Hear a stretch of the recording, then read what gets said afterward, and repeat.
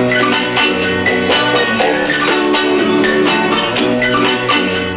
a traveling man, made a lot of stops all over the world, and in every port I own the heart of at least one lovely girl. Good evening and welcome to the 452nd episode of Travel It Radio. I'm your host, Dan Schlossberg, along with my friend and co-host, Mary Ellen Nugent-Lee, and this is the 11th season of Travel It Radio, the show that lets you enjoy the pleasures of travel from the comfort of your armchair. Every week at this time, we talk to people representing destinations, hotels, airlines, railroads, car rental companies, and others in the world of travel and hospitality, from authors and bloggers to broadcasters and publicists. If it's got anything to do with travel, it's got everything to do with Travel It Radio. And tonight we're pleased to welcome Greg Desrosiers, and I'm sure I mispronounced that, so you'll have to correct me, Greg, of the Providence, Rhode Island Convention and Visitors Bureau. Welcome, Greg, to Travel It Radio. And how do you pronounce your last name? You were close, Dan. It's Desrosiers, so a little French-Canadian. Ooh. Got it. Okay, Greg, I love Providence. You have tons of history, tons of parks, water everywhere, and the buzz of being a college town. First of all, please tell our listeners exactly where Providence is. Sure. So Providence is in the northern part of Rhode Island. We're about an hour south of Boston by car and about 3 hours from New York City by train. And isn't Providence part of a metro area that also includes Warwick, Rhode Island, and Fall River, Massachusetts? And what's the population? I know Providence is the third biggest city in New England after Boston and Worcester, Mass. Yeah. So we, as our destination implies, we represent both Providence and Warwick, very close together. And our airport's actually in Warwick, so that's where a lot of people come and visit us from. And the population, last checked, it's about 190,000 according to the latest census. So, plenty of people in a small little space. And the history of your city goes back a long way.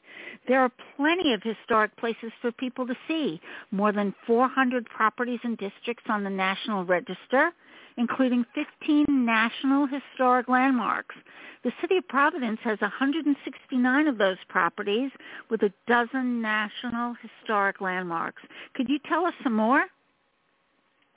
Sure. So Roger Williams founded Providence in 1636. Where he sort of landed was in the College Hill area on the eastern side of the city. So that's where a lot of our very old pre-colonial buildings are still. And some of the notable ones are the Providence Athenaeum, which is the fourth oldest library in America. Of course, Brown University, the original State House for Rhode Island, and then the First Baptist Church in America, which was actually founded by Roger Williams himself in 1638.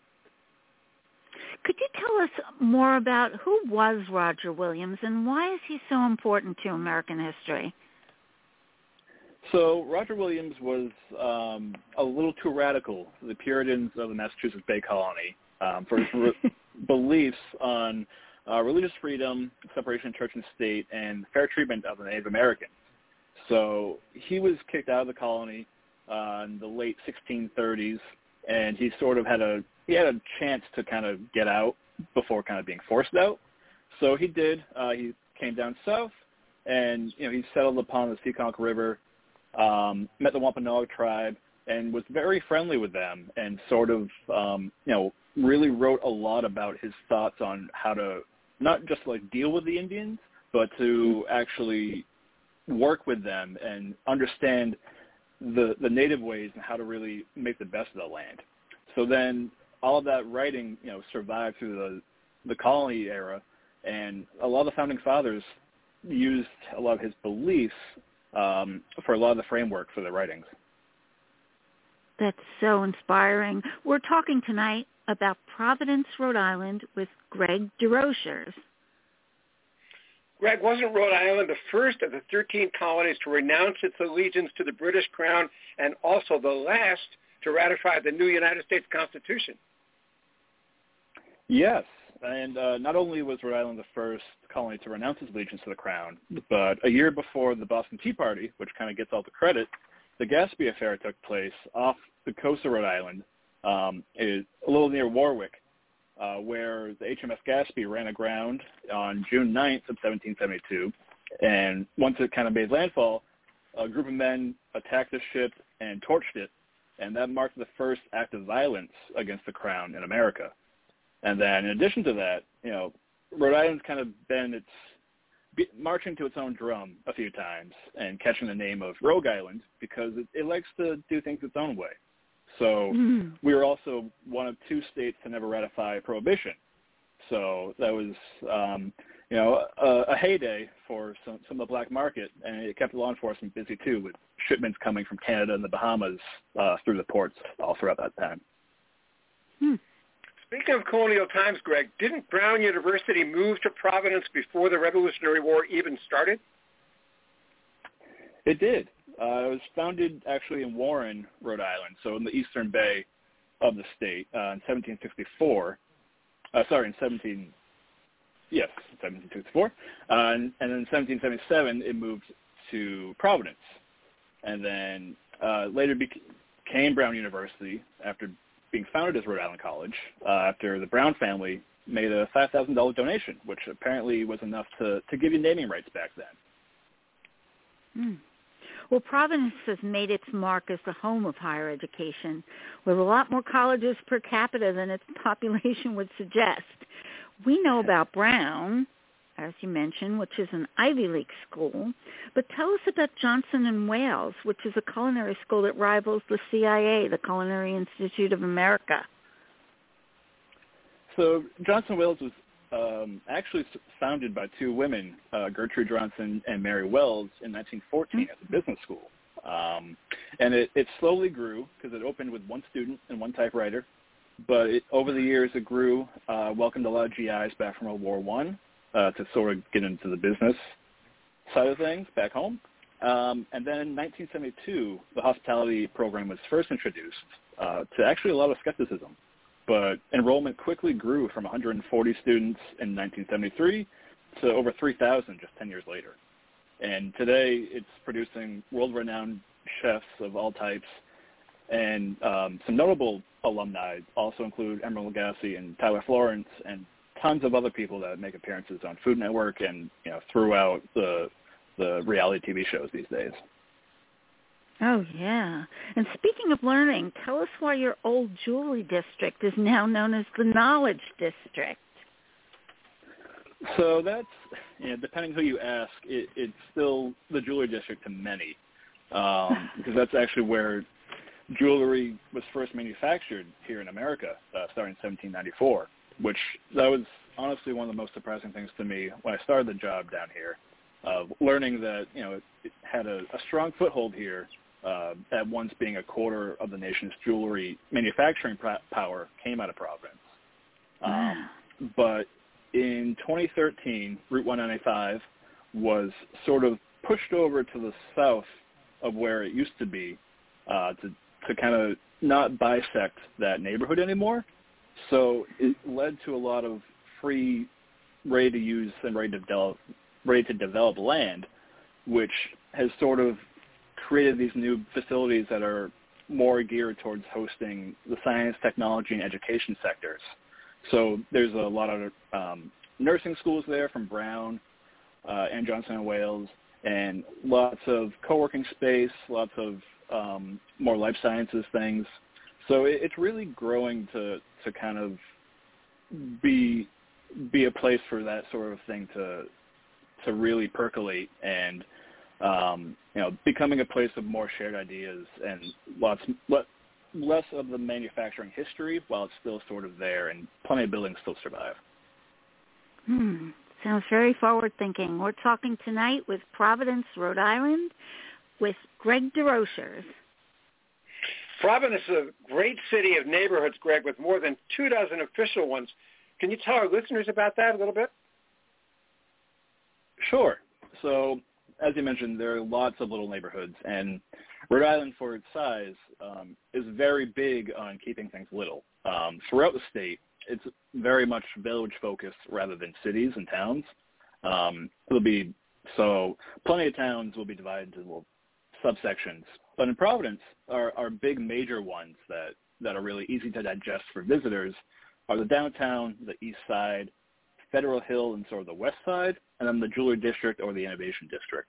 And what we've done as the CVB is actually created these new walking tours, which guides you through a neighborhood, but also highlights a lot of the history as you're going. So it's all at your own pace, but you get to explore as much or as little of the history, or if you just want to eat your way through town, totally fine too. Although much of Rhode Island is flat, Greg, Providence is not. In fact, it claims to be one of several cities built on 7 hills like biblical Jerusalem. College Hill, for example, is east of the Providence River, and Federal Hill features the largest Italian district outside Massachusetts. And isn't your State House on Smith Hill? Yes, our State House sits atop Smith Hill. Great views from up there. And then Federal Hill is a jewel of the city. Plenty of authentic Italian food. So the last few summers and going forward this summer as well, they do a alfresco dining every weekend. So they actually shut down the main street. You feel like you're in a small little town back in the old country. And there's also more options up there too these days. So it's not just Italian food. There's lots of New World cuisine and lots of fusion cuisine. So you can go up there, you can get your espresso, you can get a cannoli, but you can also try some sushi or get some Mexican food. So it's a real melting pot, but it's still an incredible place to visit. Greg, with all those hills built into your topography, how are you able to change the urban landscape, realigning railroad tracks, moving rivers, and even building the Providence Place Mall? Rail used to really dominate the city because of the industrial nature of how things kind of progressed through the industrial era. But then in the 80s, when rail traffic really dropped off, the city saw an opportunity to really reimagine the little section there of the rail yards and the original Union Station, which is the main train hub. So, they sort of reversed course because to put all that rail there, they filled in all this great waterway. So they sort of just redug it up. And then a lot of vitalization came from that. So they moved the train station to a little bit of a smaller footprint, a little ways north. And then the mall came in 99. Our convention center opened up in 93, and lots of hotels then followed suit. So it really became, surprisingly, going back to how it used to be with waterways kind of cutting through the city, actually connected the Capitol Hill area and the downtown much more than filling it all in. Now, you mentioned the Providence Place Mall, and I understand it's linked by waterway to the Rhode Island Convention Center, so you must be attracting a lot of meetings. Tell us about the Convention Center and also the Providence Performing Arts Center.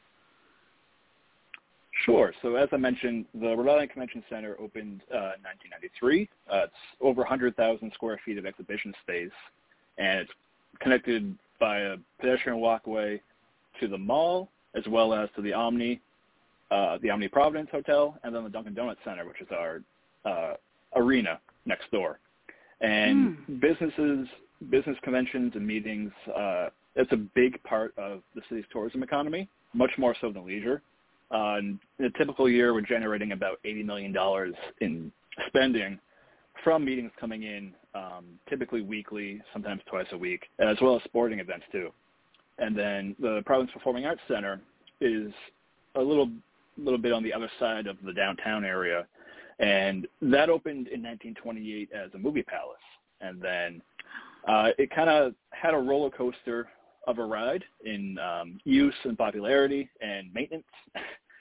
And then in the 70s, it was big for rock concerts, lots of concerts throughout the 70s there. And then today, it attracts a lot of Broadway shows. Many national tours after they leave Broadway kick off their touring in Providence at the PPAC. And it's just a great venue to catch any. You still have concerts, they still have comedy comedians, but it's a great place to catch any sort of show that you can.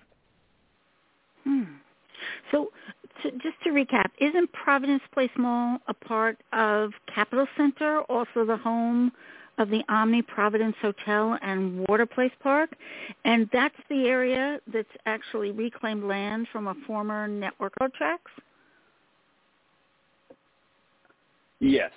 So all that area previously it's gone through lots of iterations. But where the mall is now, it used to be just a massive parking lot. And then where Water Place Park is, that was all filled in. And there was just tracks on tracks on tracks. And from the pictures I've seen, nothing very sightly. So, they thought forward thinking, as the city planners were. They dug it all up. They built up the mall. It became an anchor for some retail in the area. And then Water Place Park just became such a crown jewel of downtown. That's marvelous. You're listening to Travelers Radio with Dan Schlossberg and Mary Ellen Nugent-Lee. We're on iTunes, blogtalkradio.com, and Facebook. Check out the archive show at your convenience. And we're talking tonight about Providence, Rhode Island with Greg Desrosiers. Speaking of trains, Greg, how easy is it to hop a commuter train to Boston? Do a bunch of Providence area residents work in Boston or even go up for occasional games at Fenway Park? So it's pretty quick getting up there by train. It's the same as if you were to drive if you avoided all the traffic, but it's about an hour train ride from Providence up to Boston. And there's also Amtrak service, both up north on the Northeast Regional and also down south to D.C. And the Acela High Speed also can get you from here to there. Recently, I've been going down to New York for business trips, and it's a great seamless 3-hour ride driving any day of the week, and it's very, very accessible by either train. For those who stay in Providence proper, they can enjoy architecture dating back to the 19th century's Federal and Victorian styles. Are those mostly mercantile buildings or housing units too, including B&Bs and student residences? So there's a good mix. As I mentioned earlier, a lot of that is found on the east side, as well as Brown's sprawling campus is on the east side.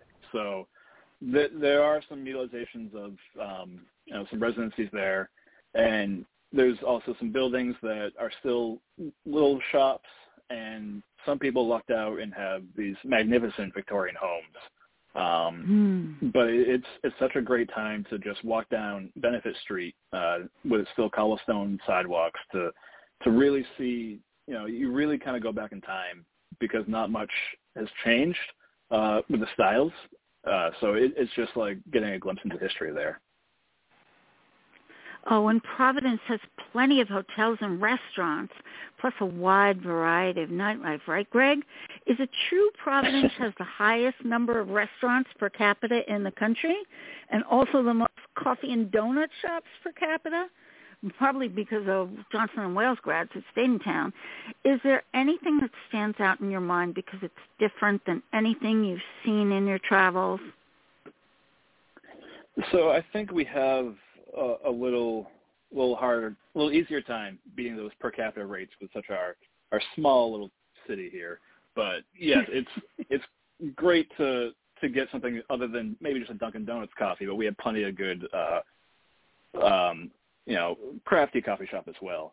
But the footprint of Johnson & Wales is definitely a big noticeable piece of it because a lot do stay in town, or they'll even go away to sort of start their journey professionally. But then they come back home and they set up shop with an actual restaurant that they open themselves and run themselves.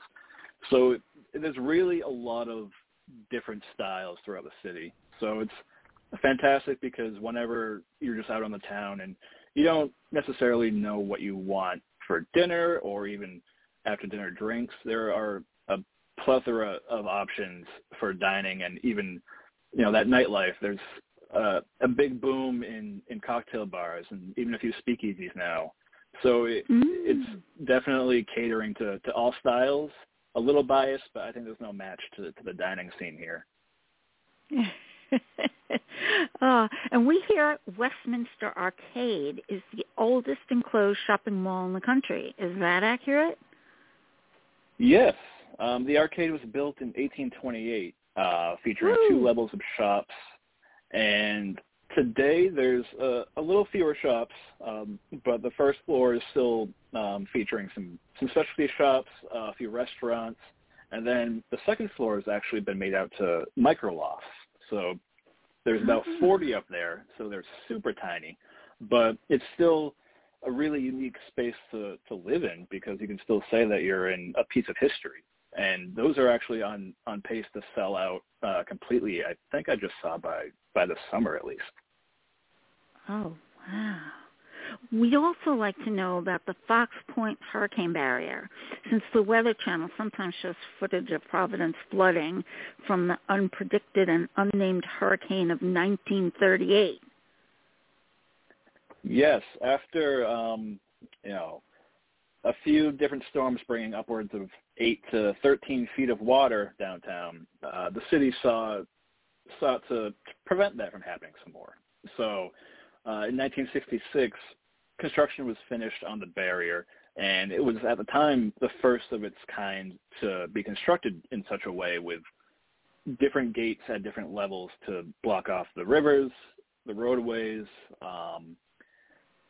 and just really enclosing the city and protecting it from those big storm surges.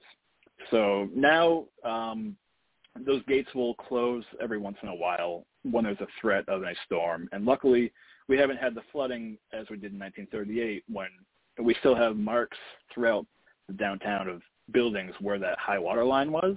And it's amazing to see how high 13 feet of water really is. I'll bet. We're talking tonight about Providence, Rhode Island with Greg DeRochers. Greg, when the weather is benign, as it usually is, nothing beats a stroll on the Providence Riverwalk. What is it? How long is it? And where does it go? The Riverwalk extends from Water Place Park all the way down to the harbor for about a little over 2 miles, and it just follows the Providence River all the way down. And it's a great place to just take a leisurely stroll, lots of restaurants and shops to just hop into steps away. And you can always keep your eye out for gondolas floating down the river as well. Greg, I was a big fan of the TV show Providence with Melina Kanakarides and also Mike Farrell as your dad and veterinarian. It ran on CBS for 4 years and really showcased the city, didn't it? You know, it did. It was honestly a little before my time. I did know of it, but I was not old enough, I think, to watch it. But it was great at highlighting the city from what I've seen in clips. And, you know, Providence has kind of made itself home to lots of filming. The Farley brothers are native to Rhode Island, so lots of filming for Dumb and Dumber. There's something about Mary. And most recently, the Hocus Pocus 2 sequel just wrapped up filming in Providence as well.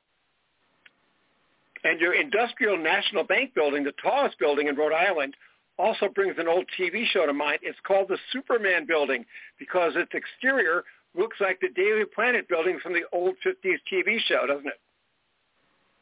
Yeah, that's a personal favorite of mine for the skyline. It's so iconic, and we're looking forward to it being rehabilitated soon, hopefully, to be back in action.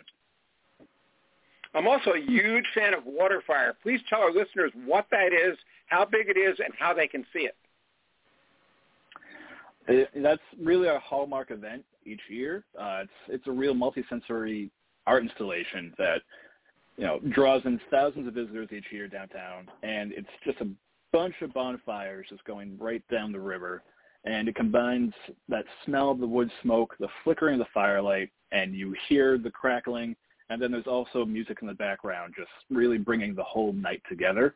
And it's an incredible time, typically between May and November, and we'll actually be announcing our 2022 season later this month on the 27th. We're talking tonight about Providence, Rhode Island with Greg DeRochers. Greg, at Travelers Radio, we love peace and quiet, especially in an urban setting. So please tell us about your 1,200-acre park system, and especially Terrace Park with the downtown views and Roger Williams statue. Prospect Terrace Park was founded in 1869, and it offers some of the best views of the downtown skyline. And part of it is the 15-foot granite statue of Roger Williams that commemorates his founding as he overlooks the city, and his remains actually lie directly beneath the statue in a tomb. Oh, do they? Wow. And we know there's also a Roger Williams Park with a zoo, natural history museum, and planetarium. And that guy really got around.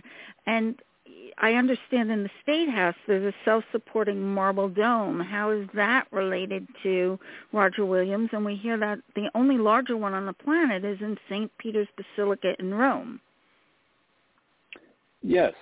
So Roger Williams Park is a 427-acre park, very large, and it's celebrating its 150th anniversary this year. It was actually gifted by Roger Williams' descendant, Betsy Williams, before she died in 1872. So very grateful for that gift.